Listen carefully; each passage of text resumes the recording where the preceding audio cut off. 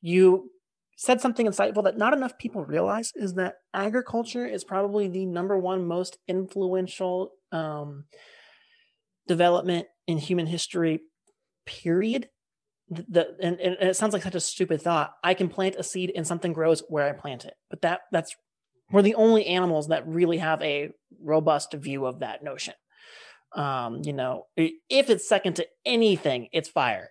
Maybe. You know what I mean? It's a huge development, and is the backbone of all civilizations, sure.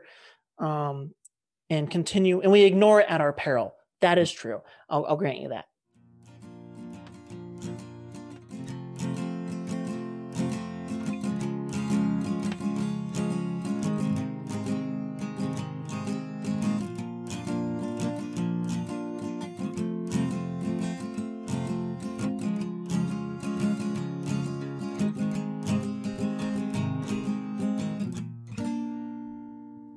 Hello and welcome to Talk Ag to Me, the podcast dedicated to improving ag literacy around the globe. I'm your host, Brandon Black, and today's episode is all about the urban-rural split. Yes, this is the first episode of the new mini-series we're working on my theories around why this split is occurring and whether or not we should do anything about it. To help me with this episode, I have a special guest by the name of Taylor. I'm going to allow him to introduce himself and any projects he's working on. Go ahead, Taylor. Sure. So my name is Taylor Eland. I first and foremost am a Californian, raised in the Central Valley, and I've spent time in San Diego and more recently up in Washington State, actually. I am now at this point a law graduate of a Bachelor of Science in Biology because I have all kinds of different interests. And, the pet project that I go around, masquerading as a mascot for is my podcast as well. It's a political podcast. And I'm happy to talk more about that at the end of the show because I don't want to distract people with politics at this point. But I do run a political podcast, so you can see where my bent view is coming from. Awesome. I'm glad to hear it. And, we, in this podcast, we don't necessarily, always dive into the politics, but as everyone knows, politics kind of dives into everything. And unfortunately, especially with agriculture and the allocation of resources, politics is going to play a role, and it does pertain to our conversation today, which is why I was happy to have you on here. So I'm, just jumping straight into it. If you wouldn't mind kind of, explaining what your background and experience is with agriculture. You mentioned you live in California, same as me. We actually found out that we're in very similar areas. So if you can kind of let our audience know where your agricultural knowledge or background comes from. Sure. So as for like the strictly agricultural side of things, I am an observer at best. I eat the food agriculture produces. I enjoy the cows. I enjoy the chicken. I enjoy the vegetables and the fruits and all that. Like, it's not like I have any expertise in agriculture per se. I am educated though with a Bachelor of Science in Biology at a school that primarily did a 50-50 split between cellular biology and ecological biology. So I actually know a decent amount about plants and some of the different stuff that can go through that. And therefore I have an understanding of how agriculture works. As a local Fresnan, it permeates our life because ag is huge where I'm from, and you learn about it, as cursory to just living life. So I, of course, am familiar with like the almond farms that are around here, our history as a raisin world. The Central Valley is often been called the breadbasket of the world. We supply a large portion of the food for the United States, if not the entirety of the world. And that's a huge thing and something to be proud of, which obviously from my more political side of things and legal side of things dictates the laws we have. It dictates the policies that the state has implemented. It dictates the water crisis, which I'm sure you're very familiar with, among other things. I come from this topic not so much as an experienced farmer, but as a reasonably educated outsider who is surrounded by the topic and appreciates all the good work that the agriculture industry does. I want to say agriculture,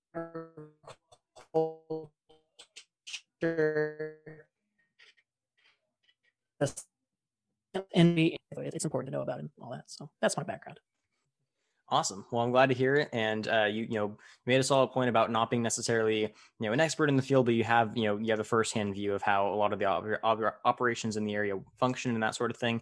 And that's perfect. I mean, the entire point of this episode and the first part of this theory is to basically just have somebody to talk about my thoughts with and kind of hear their perspective on the urban rural split and kind of, you know, the general context surrounding it. And I'm already almost certain this isn't going to be the only episode I'm going to cover on this. So it's nice to hear different perspectives of different people, especially someone who grew up in my area, because you're probably going to have very similar perspectives on things that I'm going to have. And I'm kind of curious to see what your thoughts are, especially from the political side of things. So, of course. All right. So I guess the best way to kind of start this off is to lay down what my thoughts are on the urban rural split, and then we can hop into kind of your views on it, and we can, you know, start the discussion from there. So the reason that I've been developing this theory is because since my days in high school, when I was you know, speaking and doing other you know, public speaking events and other you know, large scale education events, I have noticed that there's kind of a common trend in agricultural issues. That trend being, well, first of all, like you mentioned, there's the water situation and there's, you know, regulations and all that kind of stuff. But a lot of the issues that I've noticed in agriculture kind of boil back down to the general public not knowing enough about where their food comes from. And that causes fear. It causes, you know, a misunderstanding that causes voting to you know, push regulations one way or the other. It causes shifts in markets. I mean, there's a variety of different things that are caused by this lack of understanding. And more than anything, it causes kind of a social schism between rural communities and urban communities. And even, you know, even within urban communities, there are even schisms. And we talked about that briefly before the episode as well. But I think that the reason that this is an important topic to talk about is because agriculture, as we've talked about before on the podcast, founded the first society. That was the reason that the first civilization was established, was because they could grow a sustainable source of food. As society has developed, they've grown away from that source of food and become less stable because of it. And so I have this theory that agriculture provides stability to society, and by creating this urban rural split, it's actually, it's dividing people in more ways than just political. It's creating this you know, this false narrative that the food that we're eating is not good, that it's not safe, that it's, you know, grown using all these, you know, dangerous chemicals and robotics and all kinds of weird stuff that's not really all that accurate. That, you know, the people who live in the cities are completely against agriculture, and, you know, that's not even entirely accurate. It basically, it's created these almost like straw man personalities of both sides. And so both sides hate each other now for really no reason.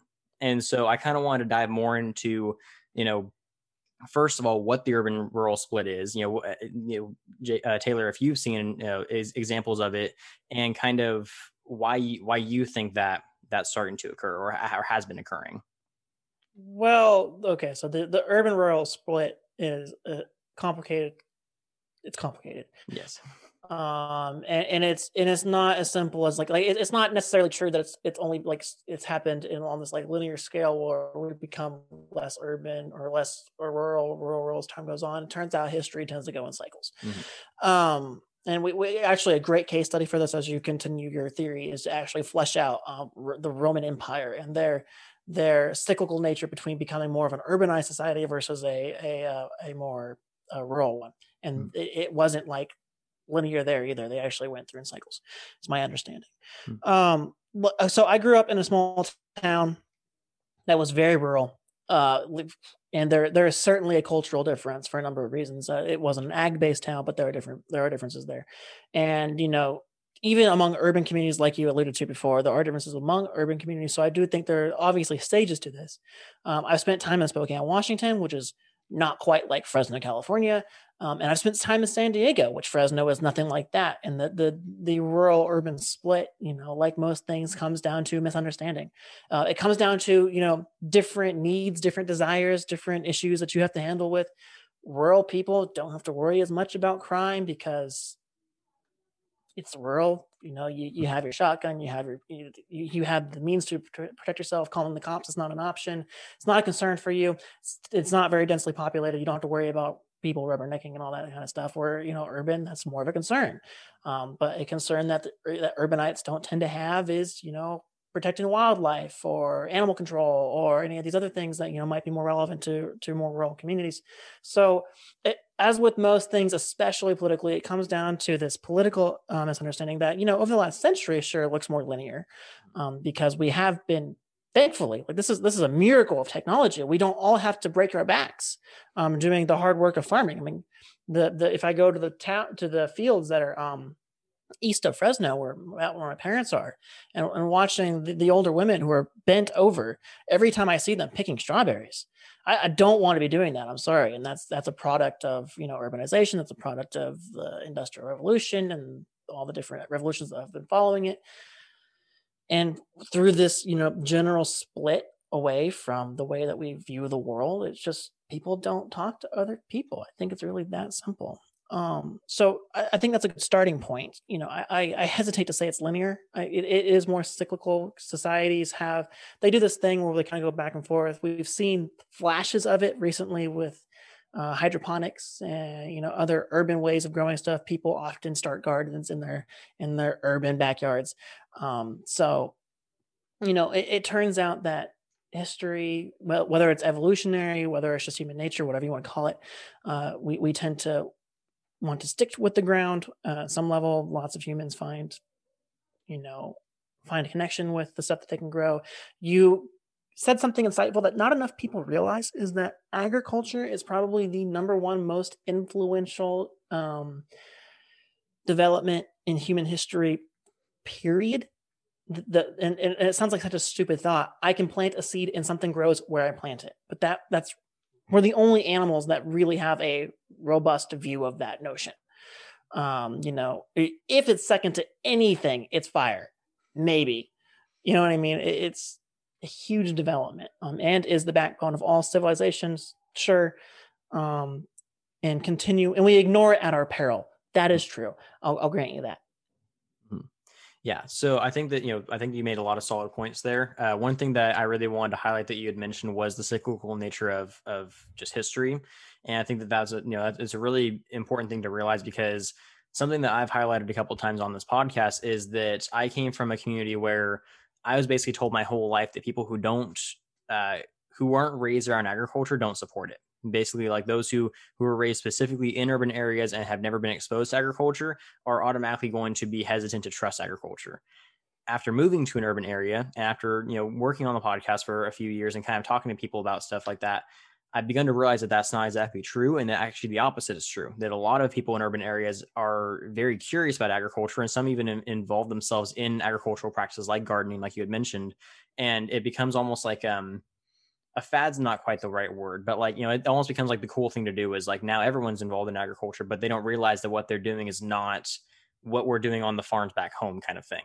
And when they learn about all the new technology and the new methods and all the new, things that are happening in the industry, it just blows their mind. I mean, I've had episodes talking about robots and artificial intelligence and all that kind of stuff that we're using on the farms. And some people can't even fathom the fact that, this supposedly primitive industry is more advanced than half the industries that give them the products that they use on a daily basis. Absolutely. Yeah. So, and I thought that was kind of funny that, they're returning to agriculture, but they're almost returning to it with this mindset that it is a lot less advanced than it actually is. And that's even creating some problems in terms of communication. But it's not that they're making decisions that are negatively affecting agriculture because they think it's so primitive. It's that they don't know about what's going on. So then they go in with this false, with this false idea of what to expect. And then those in agriculture almost kind of, I don't necessarily take offense to it, but they kind of don't really, they almost kind of assume that they're being called stupid because they were perceived to be less advanced than they actually are. And that can cause a lot of communication issues because, anytime, if I were to go to a civilization that I've never been to before and I said, oh, you guys are a lot more advanced than I thought you were, that's probably not going to come across super well. No, it doesn't go across well, it turns out. Right. And so I think that, to your point about history being cyclical, I think that, urban communities are slowly returning to agriculture to a degree. It's just that the agricultural community almost hasn't done the best job of welcoming them, and we're starting to just get back into that as well too. And I think a big part of that has been the fact that agriculture has been so disconnected from social media and the internet for so long that a lot of people that aren't looking for it they don't really have a connection to agriculture, and so that can cause a lot of disparities in communication that obviously, as we mentioned, communication issues cause larger scale issues. Right. And, people walk around with their baggage of however they view the world. People are ultimately just experiences of their life. Mhm. You can boil down anyone's issues or achievements or anything to what they've experienced in their life if you look deep enough. And, when you grow up in a city, you grow up in, even a city like Fresno, where you can be quite insulated from the agricultural world, even though it surrounds you. Mhm. When you grow up not really, working with this part of the world, you don't know how to talk about it. You don't know what you're talking about. And honestly, in those cases, the best thing to do is to not talk about it and let the experts, say what they're going to say. Mhm. And for better or for worse, people sometimes do that. Sometimes they don't. They form opinions. So as far as like welcoming or understanding or any of that things, people are ultimately the byproducts of how they walk about their lives. When you're not surrounded by this stuff, you're not going to have to handle this conversation with any sort of real on the Central Valley to to feed it, and they don't know how to talk to a farmer. Mhm. And that's not a bad thing. I think oftentimes in society we get stuck in this notion that if we don't know something, that must be bad. Right. We're creatures that deal with generalizations. Our brains create little tricks to make our lives easier, our being, our individual lives easier, not even our collective or our communities, but our lives easier. So if we don't encounter something, we just assume it's like everything else. Mhm. So they assume that what's important to them is also important to farmers, and the farmers likely do the same thing back. And this is not true. And if people did a better job of understanding the nuances and background, we the split that the rural urban split kind of alludes to in society would be less dramatic and not so hostile. Mhm. Yeah, no, I think you're absolutely right. And I think that, it's easy for people involved in agriculture to automatically blame the people who aren't coming and talking to them. But one thing that I've noticed since kind of, stepping outside of my comfort zone and talking to those outside of my own community is that a lot of people who are involved in agriculture even are even, pretty close minded to the idea of letting people in that aren't from that background. I've talked to farmers, especially like, kind of the older generation of farmers, that they're very much like, this is my practice and you're not going to look at it because I don't want you to steal it, kind of that kind of mentality. It can cause a lot of complications with, let's just say somebody wants to learn about, how somebody slaughters cows. And he's like, no, I'm not going to show you. Well, that's going to create a lot of suspicion. People are going to be like, why aren't you showing me? Are you doing something bad? Are you doing something that I shouldn't see?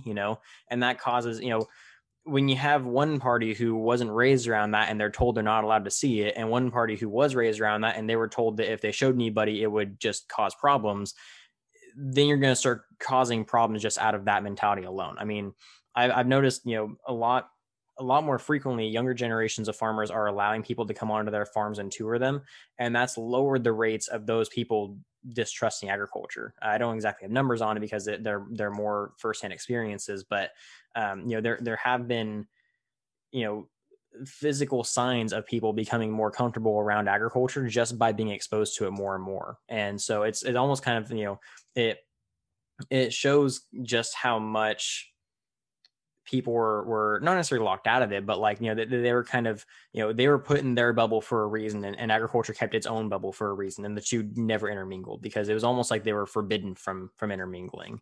And now that they are again, it's starting to be kind of awkward for those conversations happen, but as they are, it's becoming gradually easier to incorporate, and I hope that continues Right. to be the trend. You touched on a couple of things, and like the mentality that you alluded to for the older generation is actually it's a well intentioned, Hmm. because these people have been burned. You Right. know what I mean? Like as somebody who recently graduated law school, not an attorney yet, not legal advice. Come back to me in a couple of months. Um, you know, the copyright laws, patent Hmm. laws, trademark. Not, well, it's copyright, trademark, and then what's the one I really want?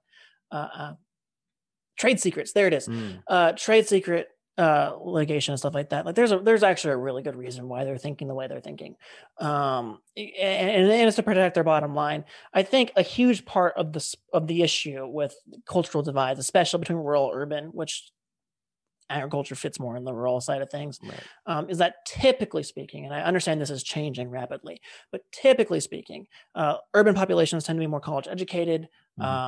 which in turn makes them more elitist. I say this as somebody with a JD. I'm elitist. It's just the nature of being a highly educated individual, you know, and they go outside of their realm, and they think they know the world. And urban people think they know the world because they live in these complex societal structures that are much more complicated than a farm. And that's outside of very recently, that's just true. You know, cities are more complicated than farms, generally speaking, or at least most people's images of farms. Right. So, you know, they think they know it all, and they come in and they commandeer. They want to take over. You know, they have these billion-dollar companies buying these farms, turning them into these massive corporate production facilities. Yeah, you can understand why somebody who's born, raised, and has been a farmer for 60 years doesn't trust the urban people. Frankly, I wouldn't either. Like, there's what's funny about this, you know, the split is that there are kernels of truth on both sides. Like, it's not that the urban people tend to want to commandeer and squash the rural people. They're trying to help, but they don't understand that a lot of the times they're wrong. Turns out people aren't very good at solving problems. That's why it's taken us as long as it has to get to where we are today. But also, B, sometimes not only are they just wrong, but like even the way communication is huge, and you've touched on that a lot already. I can tell that you've been thinking about it. They're just trashy communicators. I mean, how you and I can talk as products of the university system, you know, is different than how somebody who didn't graduate high school 60 years ago and is still farming talks. And we it's not that they're different levels, like one's worse than the other, because that's not true, but they're different, and there's not much overlap. So the conversations that people are having when they try and cross the divide may seem like commonplace for you and I or for them, but when you mix, it doesn't work. Right. The water thing is actually a great example of this. Yes, absolutely. And that's kind of, we can get to the water thing here momentarily, but that was kind of a big thing that I've been trying to focus on with the podcast, is kind of almost being a translator between the two, you know, because to your point, you know, as we've both been a product of the university system, we have an understanding of the, you know, educated world, whereas a 60-year-old farmer who either, you know, barely graduated high school or maybe has like some community college experience, they have almost like a completely different vernacular. They may live in the same city as some of these urban dwellers, and they have a very different vocabulary than them. And it's like you said, it's not like a less educated vocabulary. And wealth of knowledge. Right, exactly. So like, you know, that, you know, let's just say, you know, I come from a college, for example, thinking I'm all high and mighty because I've learned all this stuff about all these different topics I'm never going to use in my job. I go on to a farm, and the farmer's asking me to, you know, AI a cow and to, you know, check if she has mastitis, and to, you know, push her along with the other cows to make sure that they get broken properly into the milking machine. I'm not going to know what he's talking about. I mean, I do, but like most urban people that just came from college aren't going to know what he's talking about. It's not because what he's saying is unintelligent. He's actually saying an incredibly intelligent thing. He has a very complex understanding of the biological processes that go into milk production, but they don't know that because they don't speak his language. You know, it's a very different, and that's why I've said forever, agriculture has kind of almost their own elitist mentality of, you know, you didn't grow up with us, therefore you don't belong in our culture. And so they created this, it's tribal. Right, exactly. You know, they created this vocabulary around like, this is our industry, and if you can't speak our language, then you probably aren't going to understand. When in reality, it's very understandable by, you know, biological terminology that people just don't know because they're not taught that in school. And, you know, if you don't know it, why are you expected to side with these guys who are speaking it? You know, like I've said forever that if those in the agriculture industry just use vocabulary that is generally understandable for most people, then it would be a lot easier for the communication to happen. And that's what I've been trying to do, is basically translate agriculture into urban language and translate urban language into agriculture. That way the two can actually have a conversation and not get mad at each other for it. Right. And you do have individuals who are trying to push this notion that urban farming is the future, with, you know, large sky rises of floors just filled with, you know, lighting apparatuses and plates of stuff. That's before you even get into the cellular stuff that they're doing with like the Impossible Meat, whatever. Right. So yeah, no, and you know, it's a noble task. You know, and we've seen this, we see this in all kinds of things. Realistically, people should be better, and I know that the term expert is charged nowadays, but Mhm. people should really be better about letting experts, the actual definition of that, of particular fields, running their own fields. Mhm. Like we're both from California. California, whether you like it or hate it, doesn't matter. Is regulation heavy, Yes. right? So, and what the problem is that so many of these regulations, if not all of them, are not written by farmers. Now, there's a reason why we don't want them to write all the regulations, because conflict of interest, blah blah blah blah blah blah. Yeah, okay, sure.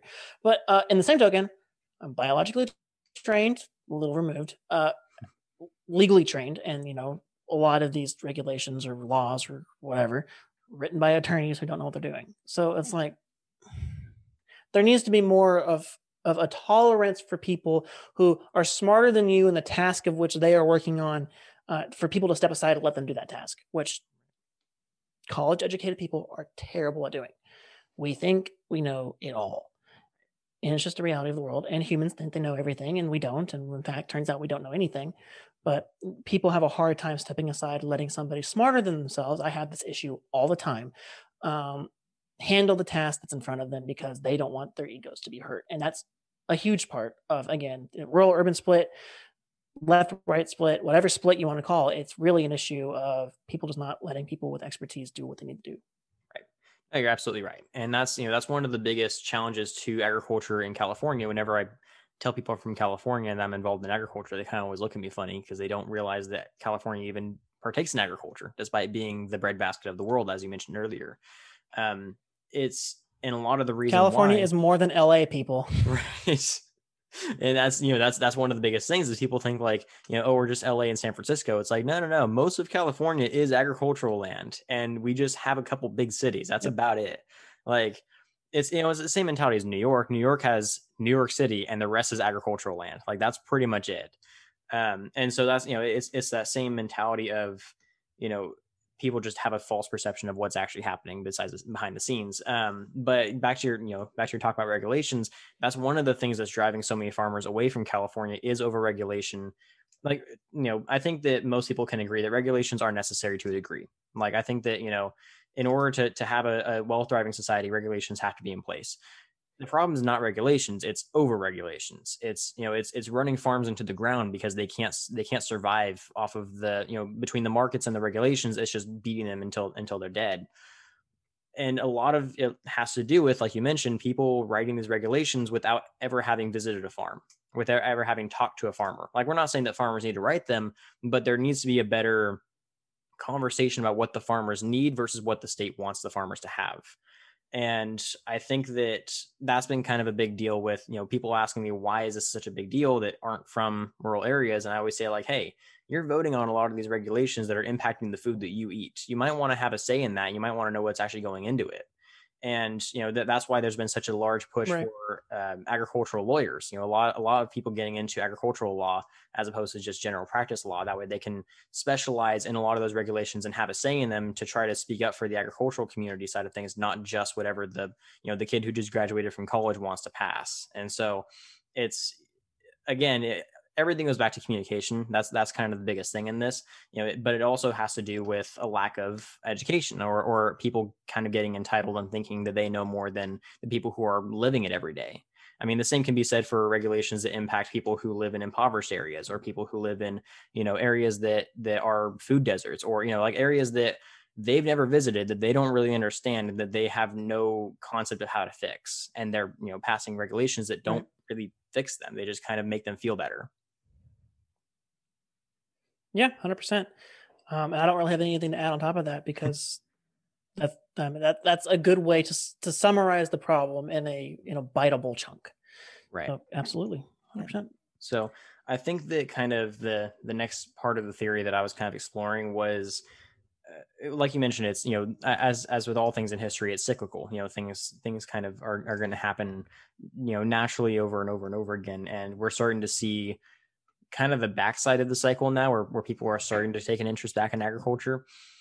I've been trying to kind of pinpoint exactly when the split happened for this particular cycle. And I think I have an idea of when it started, but I don't have the best the best way to narrow it down. I'm not sure if you have any thoughts on when exactly this might have started.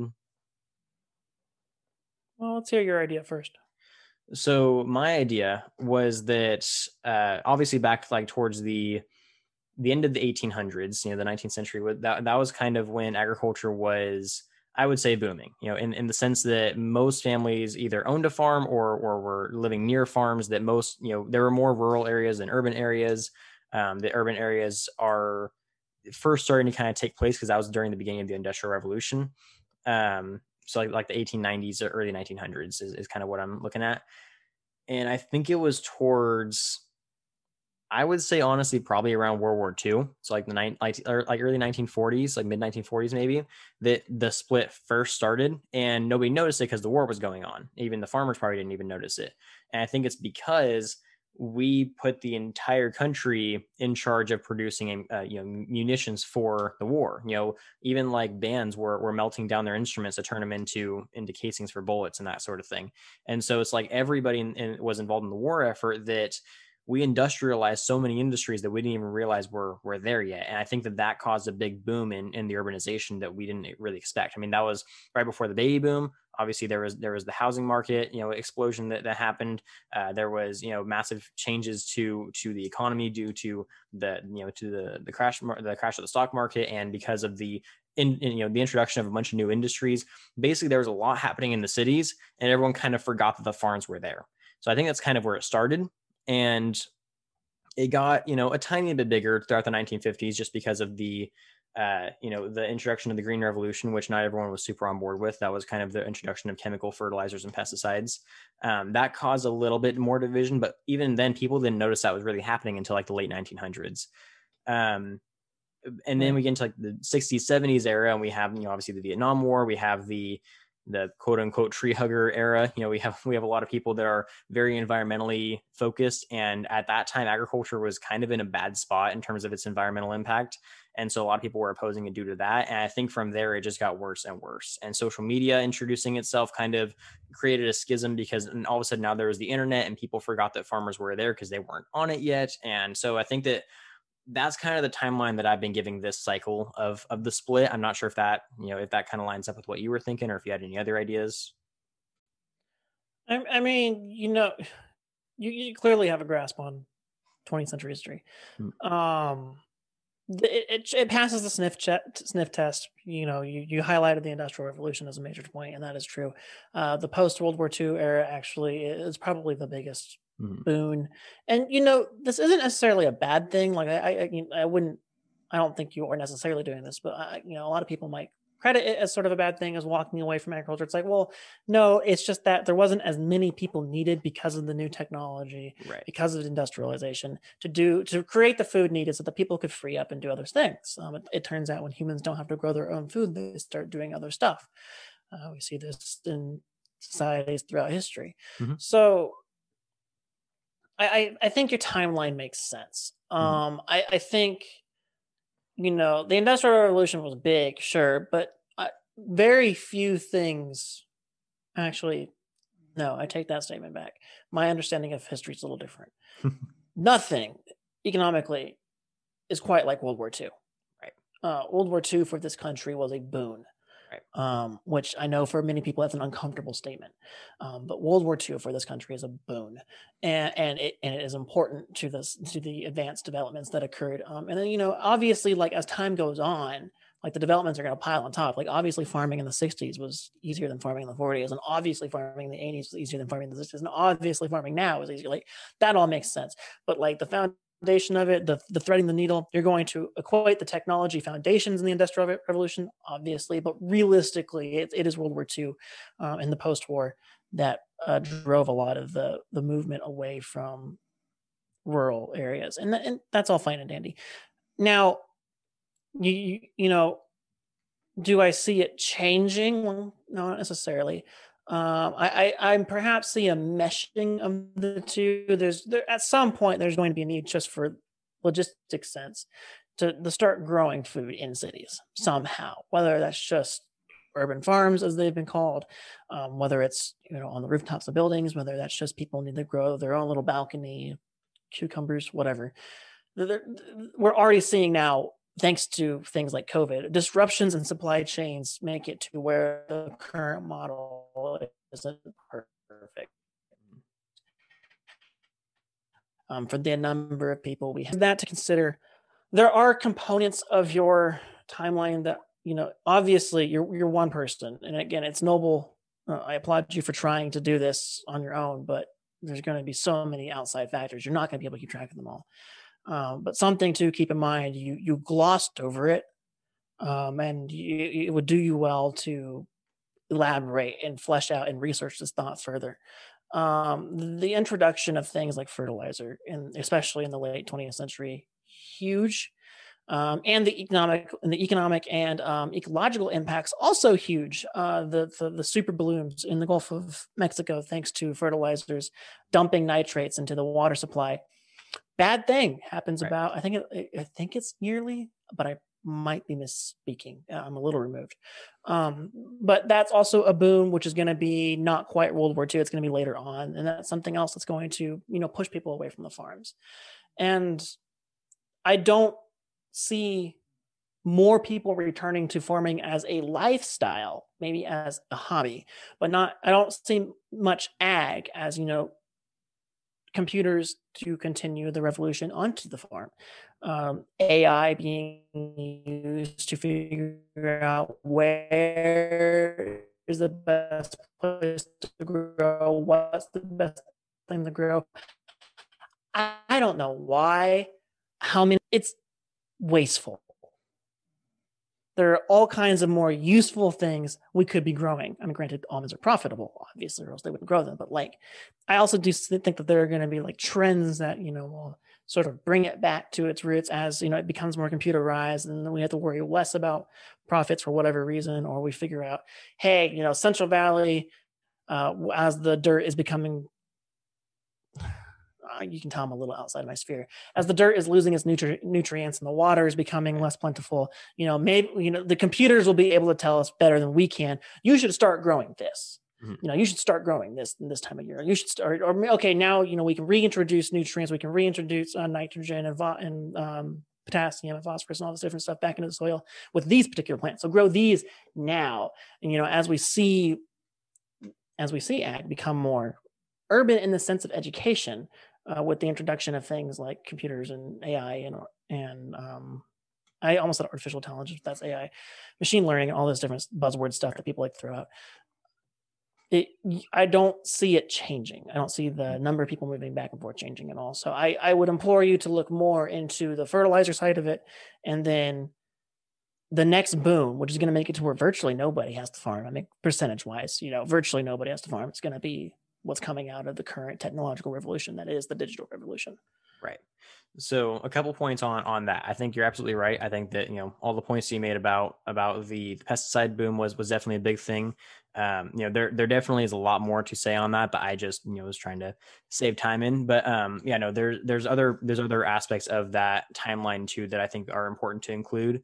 Obviously the introduction, I personally think the introduction of social media was a big thing for agricultural removal, and say what you will about, social media, but it is much more powerful than a lot of people. Oh, it's made everything worse. Right. And so, yeah. And so that I think that's been a big thing as well, is that it's because of the introduction of like you see the videos of cows getting abused, and you see people talking nonstop, like vegans and PETA were on social media long before farmers were. And I'm not saying that's a bad thing, but they did give farmers kind of a bad image without anyone to defend them. And so I think that was a big part of it as well. They had the head jump on the messaging. Right. And that was kind of the big thing in the newer eras, but back in the 20th century, when agriculture was first starting to split, I think that, like you mentioned, the post-World War II stuff, the introduction of suburbs, just that idea of urbanization can now expand even more in different ways, and like the cookie cutter houses, all that kind of stuff, that basically, when I was learning about World War II in school, at least, I'm not sure about you, but I didn't back in the 19th century, when we're learning about the Civil War, everything had to do with agriculture. Every war was, there was talk about farms. Everything had to do with agriculture. Once we get past the Industrial Revolution and into World War II, I didn't hear another mention of a farm. Not even, they talked about the suburbs, and they showed us the propaganda, and they showed us the 50s baby boom and all that kind of stuff.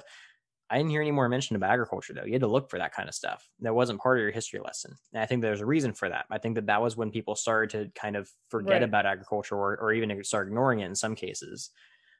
So that was kind of, those are a couple of things I wanted to I don't touch know if on. it's forgetfulness as much as it's just no longer the dominant industry, right? Right. So if it's no longer the dominant industry, you don't have to really worry about it, when now the issues of the new world are banking and commodity toys and all these different things that you couldn't afford or reasonably make. I hesitate to say forget, this is, I hate this trope, but language matters. So it's less of the, I don't think it's malice. I don't think there's malice involved. Right. I think it's more that as people, as our economy, God, I'm running on fumes.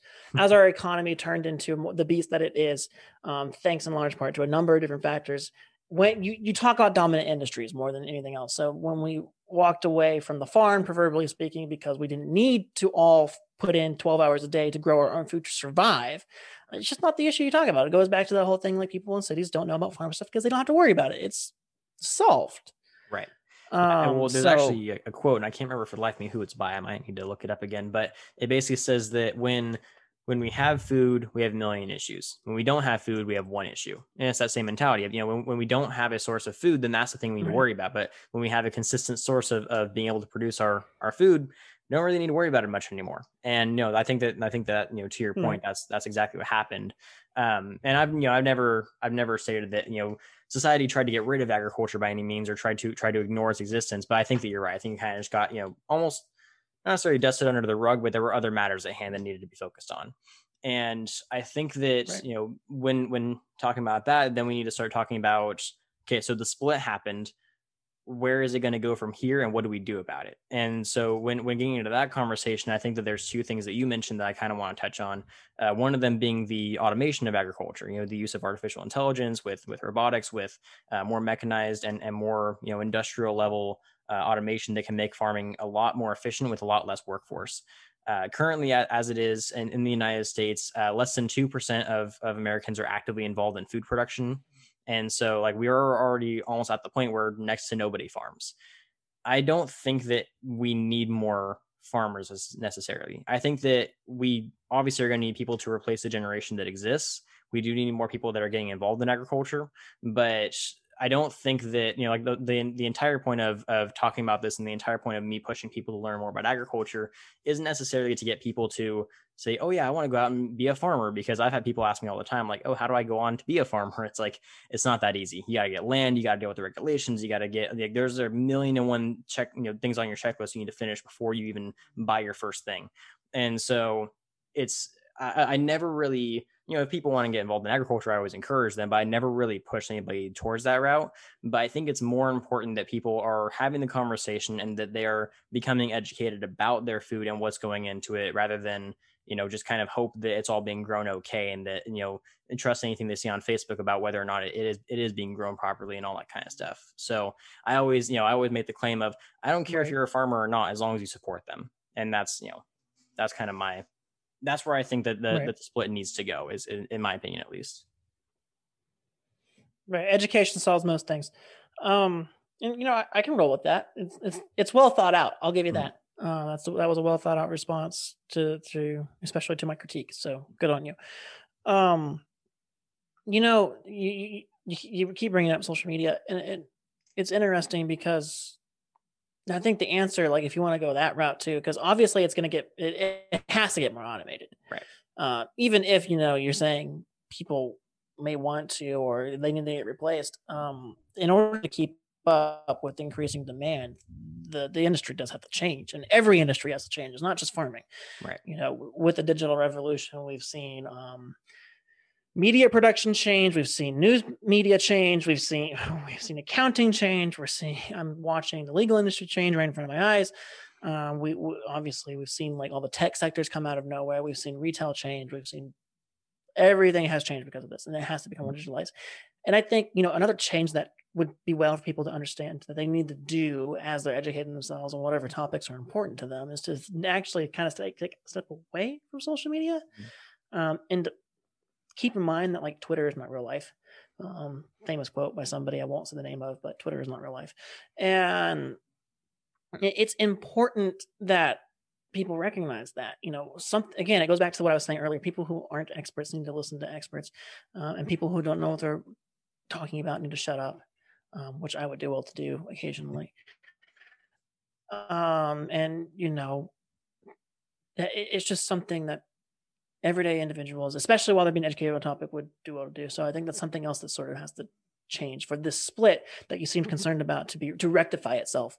People need to get off of platforms, of technologies, of products that further divide them and create these splits, because you cannot learn about a farmer or about even you, like, you can't learn about you through social media. Now you can find the links to deep dive videos that actually teach you the stuff.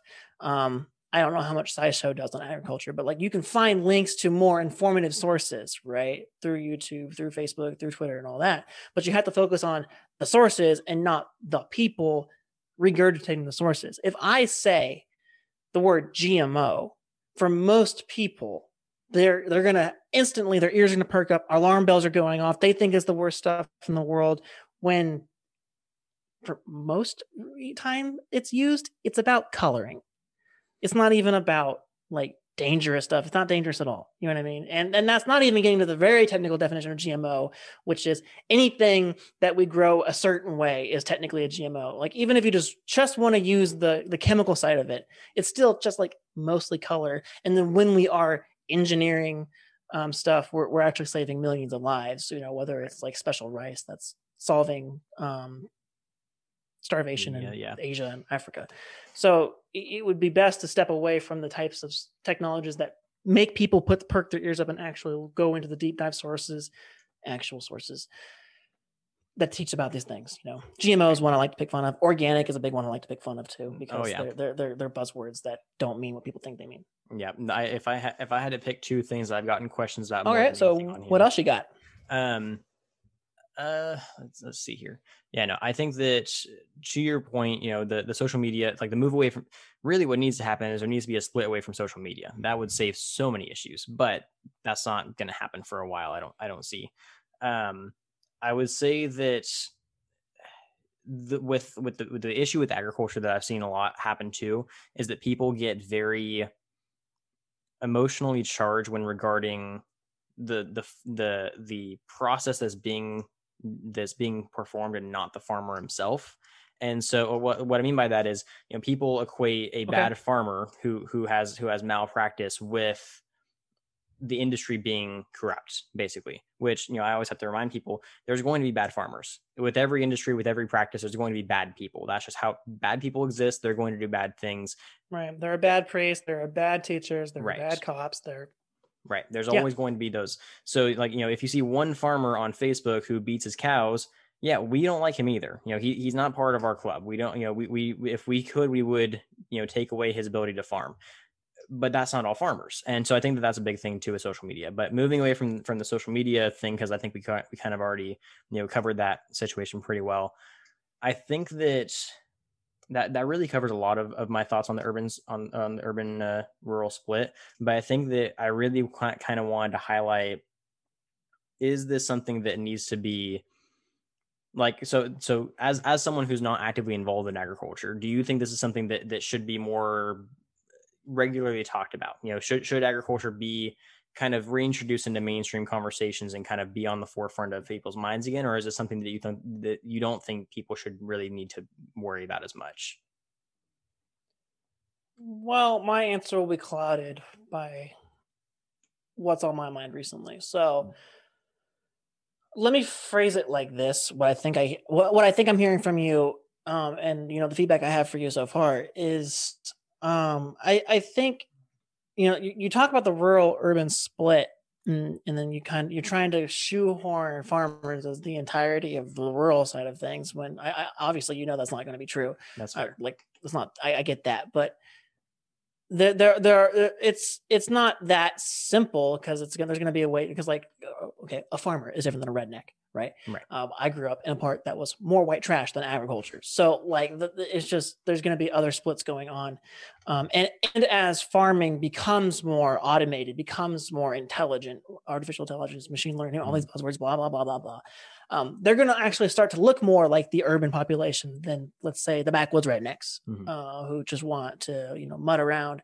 And there's different splits going on here. So even like rural, like how I said earlier, there's different stratus of urban. There's different stratus of rural too. Yes, absolutely. So don't be careful in oversimplifying the split is something that I would caution you on. As far as talking about all issues people need to talk about, sure. I do think more people, there are certain issues for the farming community that more people need to understand. Californians do not understand the water crisis. They do not get it. Southern Californians do not understand the stupidity that is just as a city, where it is, why we have to funnel water to it, and what it's doing to the land that feeds it. People just don't get it because they don't understand the ground in the Central Valley has sunk. I think at this point over 6 inches because the water just isn't there. It's being funneled to a desert, a literal desert, in an unsustainable city that should be doing more for salination plants. But now I'm getting on a rant. So obviously these are things people should talk about. Yes. In communities like the Central Valley, perhaps farmers should be doing a better job of outreach. Because that's an issue that does affect all Fresnans, whether they like it or not. One of the great things about Fresno, and people do not realize this, move away, you'll quickly see what I mean. The food here is cheap. It's cheap. Move to San Diego, it was more expensive. It was tolerable. Rent will kill you down there, but the food was tolerable. Moved to Washington, buying dinner, it was hard. The budgeting limits that I was expecting living in California to then moving to somewhere else, it was hard. I know, other parts of my family, I've been spending time in Utah. Food there is just more money, period. It's in the middle of the desert. It's kind of unsustainable, same sort of issue. You have to truck everything there. So for regions that are ag dependent, or ag is a large subsection of society, yeah, sure, by all means, know about it. And obviously the more people know, the better. However, I kind of fall into this trap, and it's not on you. There are bigger fish to fry. So I'm a political person, right? So what I see every day is people. The big story recently has been Liz Cheney on the Republican side, and here I am, just kind of who cares? But people go on to that. So if you can pry people away from those stupid stories to actual issues, good on you. I just don't know if you can, or how you would. I should say you can. I don't know how you would, because there are bigger fish to fry. Like I said before we got on, I just got off an interview for somebody who talked an hour and a half about human trafficking. That seems like a bigger fish to fry. Yeah. And forgive me for commandeering a little bit, but CCP, China, all that seems like a bigger fish to fry. In the same token, food, big deal. Your quote, I don't know if it's a quote you can attribute to one person, but it is true. And even in psychology, what is it? Is it class? Is the hierarchy of needs? When there's food, there's a million problems. When there's no food, there's one problem. Absolutely, people need to understand that. And sure, we would be better off knowing all that. And people should know more about the food, so we don't have the stupid myths we have about GMOs or about organic or about all these different things. And also for, other people, for perhaps the farmers, to understand the concerns that surround those issues, because there are legitimate concerns that surround GMOs. And there are reasons why people prefer organic, even if it's not the scientifically smarter thing to do. There's there's an ethics thing here. And sure, okay, whatever, we can play with that. So yes, is it important for people to understand? Absolutely. Does everybody need to understand it? No. Okay. That's fair. I like that response. I think that because I've had that conversation with actually a friend of mine who is studying agricultural law. I think he's already graduated with his degree and everything. But yeah, he was actually going in for agricultural law, and he was actually looking to tackle the water crisis. That was one of his main goals. So him and I used to debate a little bit because we both learned how to speak. We both went through the same public speaking training program basically, and he's a much better speaker than I am. And so we would constantly he would come in and kind of judge my speaking and kind of help coaching me, all that kind of stuff. we used to have conversations about that exact thing. Basically, is it worth investing any time into teaching others about agriculture? Like, does it matter? And basically, he would always argue the water situation is more important. I was like, well, of course the water situation is more important, but which one are you going to have an easier time fixing? Like the education system, or not the education system, but like the method through which we teach people about agriculture, that's an easy problem to fix that could solve a lot of issues. The water situation, that's going to take a lot longer with a lot more effort that we really don't have the access to right now, because we're kind of up against an entire army of people, metaphorically speaking, when it comes to the water situation. But we used to talk about that, and he always kind of couldn't see the point in focusing on teaching others about agriculture, or kind of focusing on the rural urban split, kind of like even in the instance that you mentioned, where there's like layers to the rural and urban communities, that he couldn't see the value in that. Which I understand that there are definitely larger issues that are more important and worth worrying about, but the way I've always looked at it has been, if you can fix the issue, then you should worry about it. If you can't do anything about it, then sure, you should kind of have it on your mind, but really, what are you going to do to fix it? Like, education is something that almost anyone who knows something about that topic can help with fixing. And so, like, I've always kind of messed around with the idea, and I'm curious to hear your thoughts on this, about incorporating agriculture into schools more consistently. So, like, not just having it as an elective, but also having it as a class that is either required, for a year, or something that is more heavily influenced into people's schedules, or at least more, expose them to it more throughout their school experience, and just see if that kind of mitigates some of the reason to even have these conversations. Because, like, let's just say, the water issue, or the human trafficking issue, or, like the regulations or anything like that. How many of those issues can you fix by teaching that to somebody in school? Like, those are issues that are very large and societal issues that need to be fixed. People knowing where our food comes from and that they should trust GMOs, that's something that I don't feel like we should be talking about on a societal level. That's something we should be kind of knocking out when they're younger, and should be learning that stuff anyways. People should know where their food comes from. I think that's the extent of it. Like, we're talking 300 and some odd million people, right? So right. if everybody knew the basics, and I'm talking like the basics of right. where their food comes from, and actually sort of understood that would be huge for what you're trying to do. You're not going to get Chicago to right. dedicate a class for a year of 12 years to agriculture. So I don't know if that's the answer. I also have a hard time. Now I'm showing my cards a little bit, but I think it's probably towards the end of the show, so it's okay. I have a hard time with the government just on. I think there are other ways to achieve the same goal that are probably simpler. I like, for instance, if you stuck me in an ag course, I don't care.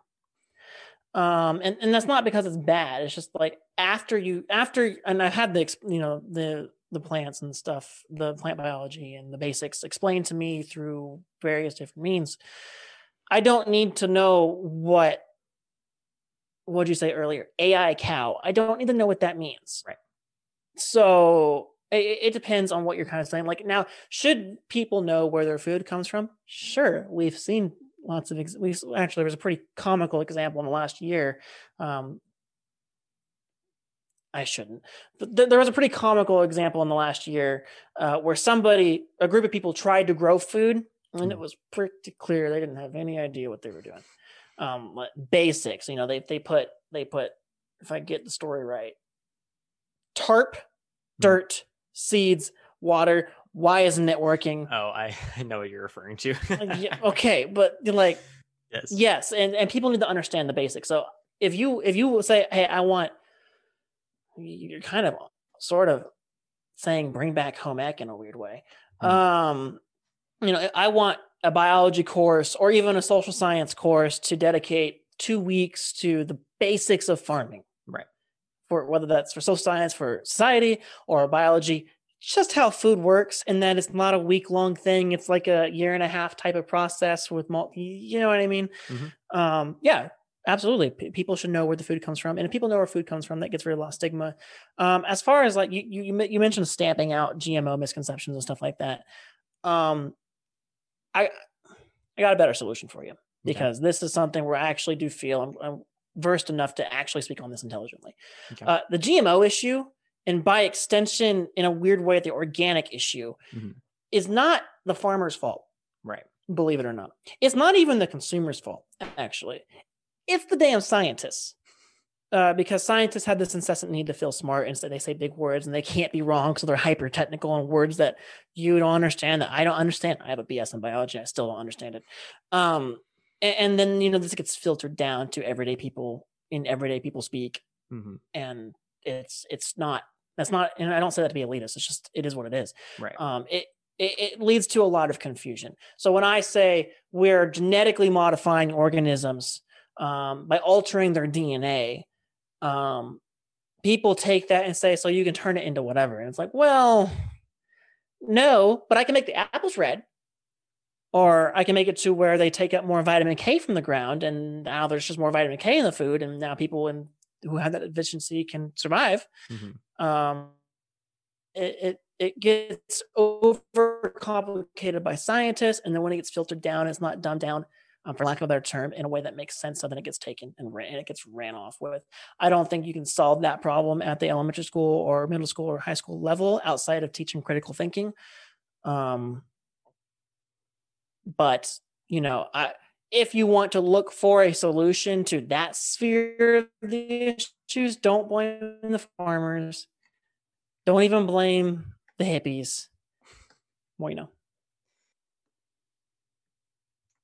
Yeah, no, I think that you're absolutely. I don't know if it's my connection cutting out or yours. So. It might be mine. My connection gets kind of wonky at night, but okay. Okay, you can hear me. Okay. Yeah.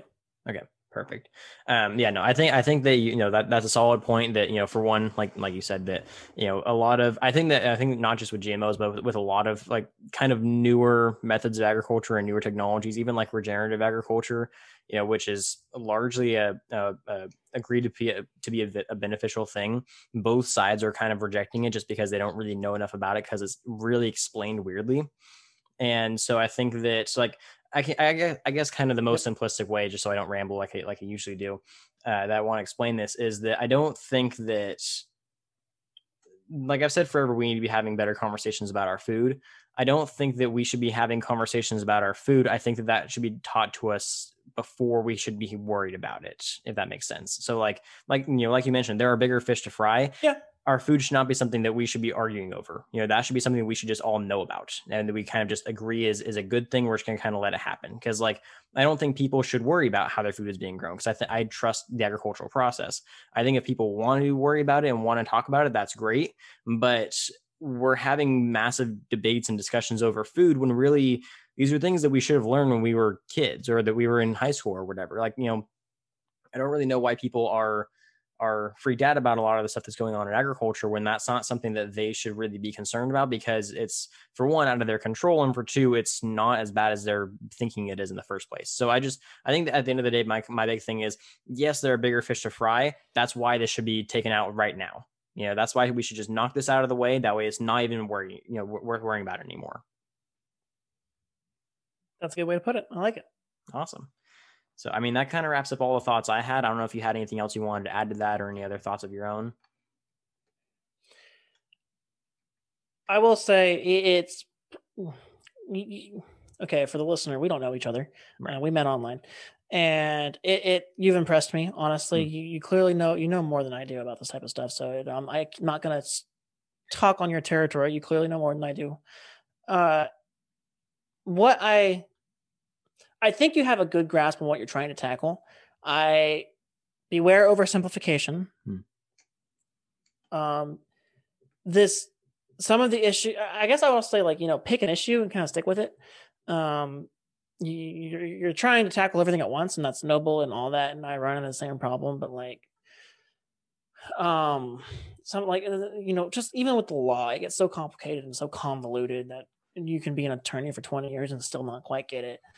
Don't get discouraged when the untied strings start to fall apart, because that's going to happen. You clearly know your stuff. You've impressed me, which I get. This is not thoughts. I'm like, you're asking me what do I think about the split. You've handled it quite well, and I've fleshed out most of what I think that's useful for this conversation.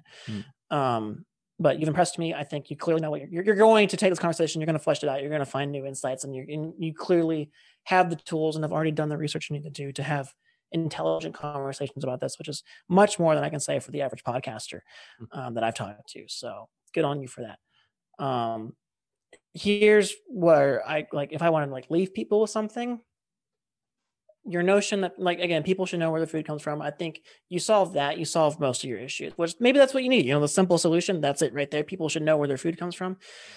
And just understand it's not tarps plus dirt plus seed plus water plus week. Like it's not that simple. And stay respectful of the differences. And this isn't towards you, this is just to the listener, generally speaking. Stay respectful to people who know more than you, and take their insights before making decisions about their field, which I think society would do well to listen more to farmers. Being a Fresnan, farmers in California are misunderstood, ignored.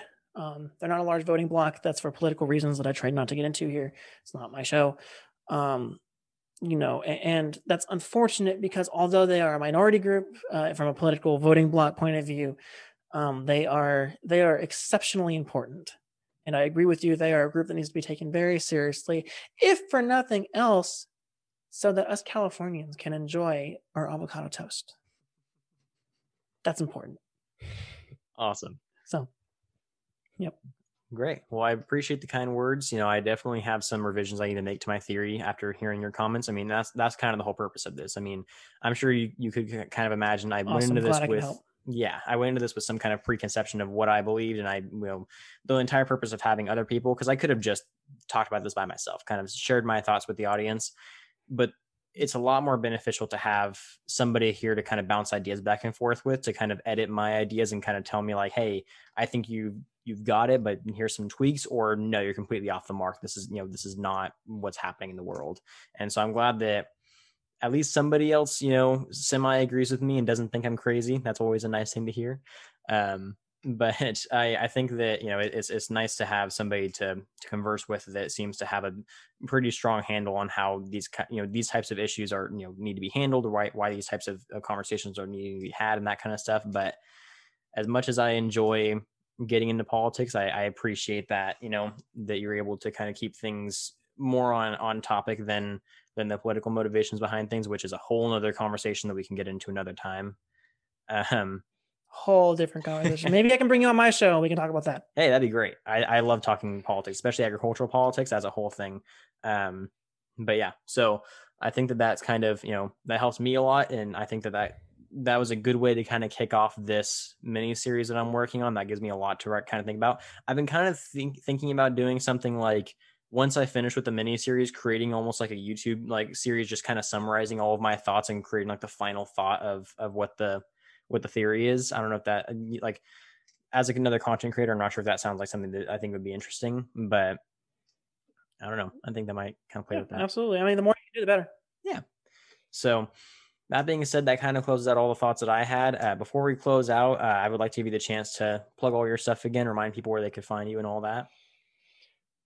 Yeah, now I have to show my cards. So my name is Taylor Eland. Yeah, my name is Taylor Eland. I run a political podcast. It's a la the American right. I know it's a boogeyman term, I understand. And conservative in California. Whoa, what a weird concept. You can find it, it's called Contrarix, Contrarix.com,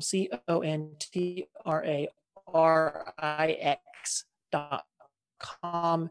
It's a play off the word contrarian because that's just how my brain works. The mission statement is basically examining the big tent of American conservatism.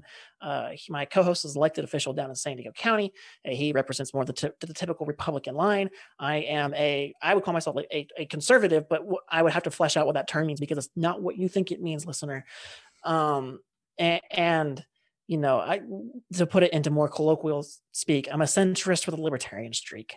If I were to pick my utopia that can never be achieved, it would be the libertarian one. But there's a role for government. It's important, and we have to direct it in certain ways. So centrist with libertarian streak. We examine the big tent of conservatism.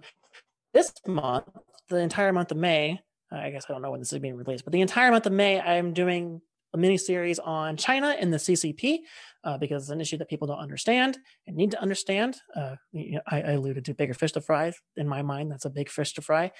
And, I've had anywhere from firsthand testimonial of seeing women being bussed into a stadium for God knows what reason in China, all the way to experts who have their PhDs in Chinese history and China as a whole, talk about, the recent history of China, what makes the CCP what it is. So that's what I've been doing this month. And we do all kinds of topics that range the political spectrum and range all kinds of ideas. And what I shared with you before we started was I just got off another interview that was an hour and a half of human trafficking, which is a heavy subject. So if you want some different political commentary from the American right, that's not a Ben Shapiro clone, check it out. Again, it's called Contrarix. You can find it at Contrarix on Instagram, Contrarix on YouTube. There's all kinds of other places to find me, Contrarix.com. But that's a long spiel, and I appreciate you letting me ramble about it for a moment. Awesome. Yeah. I'll definitely be checking it out. I know that my audience tends to be pretty diverse in terms of their political standings. I have a lot of people from the right, from the left, from the middle, all over the place. I tend to kind of identify closer to where you are in terms of the political spectrum. So I think that'd be something that I'd be interested in checking out. But yeah, I appreciate you taking the time to come on here and talk about all that stuff with me. It definitely helped me a lot. I think it helped my audience kind of get a good foundation for what my thoughts are and kind of where this theory is eventually going to end up. But yeah, so I thanks again so much for taking the time to do this. I know that you're probably tired after 3 recording sessions. I know that I am, but yeah, we'll have to do this again sometime. So thanks again so much, Taylor. Thanks to all the audience for tuning in, for listening, and for all the support over the time that I've been doing this, and hope to catch all of you next week. And don't forget, if you ate today, thank a farmer.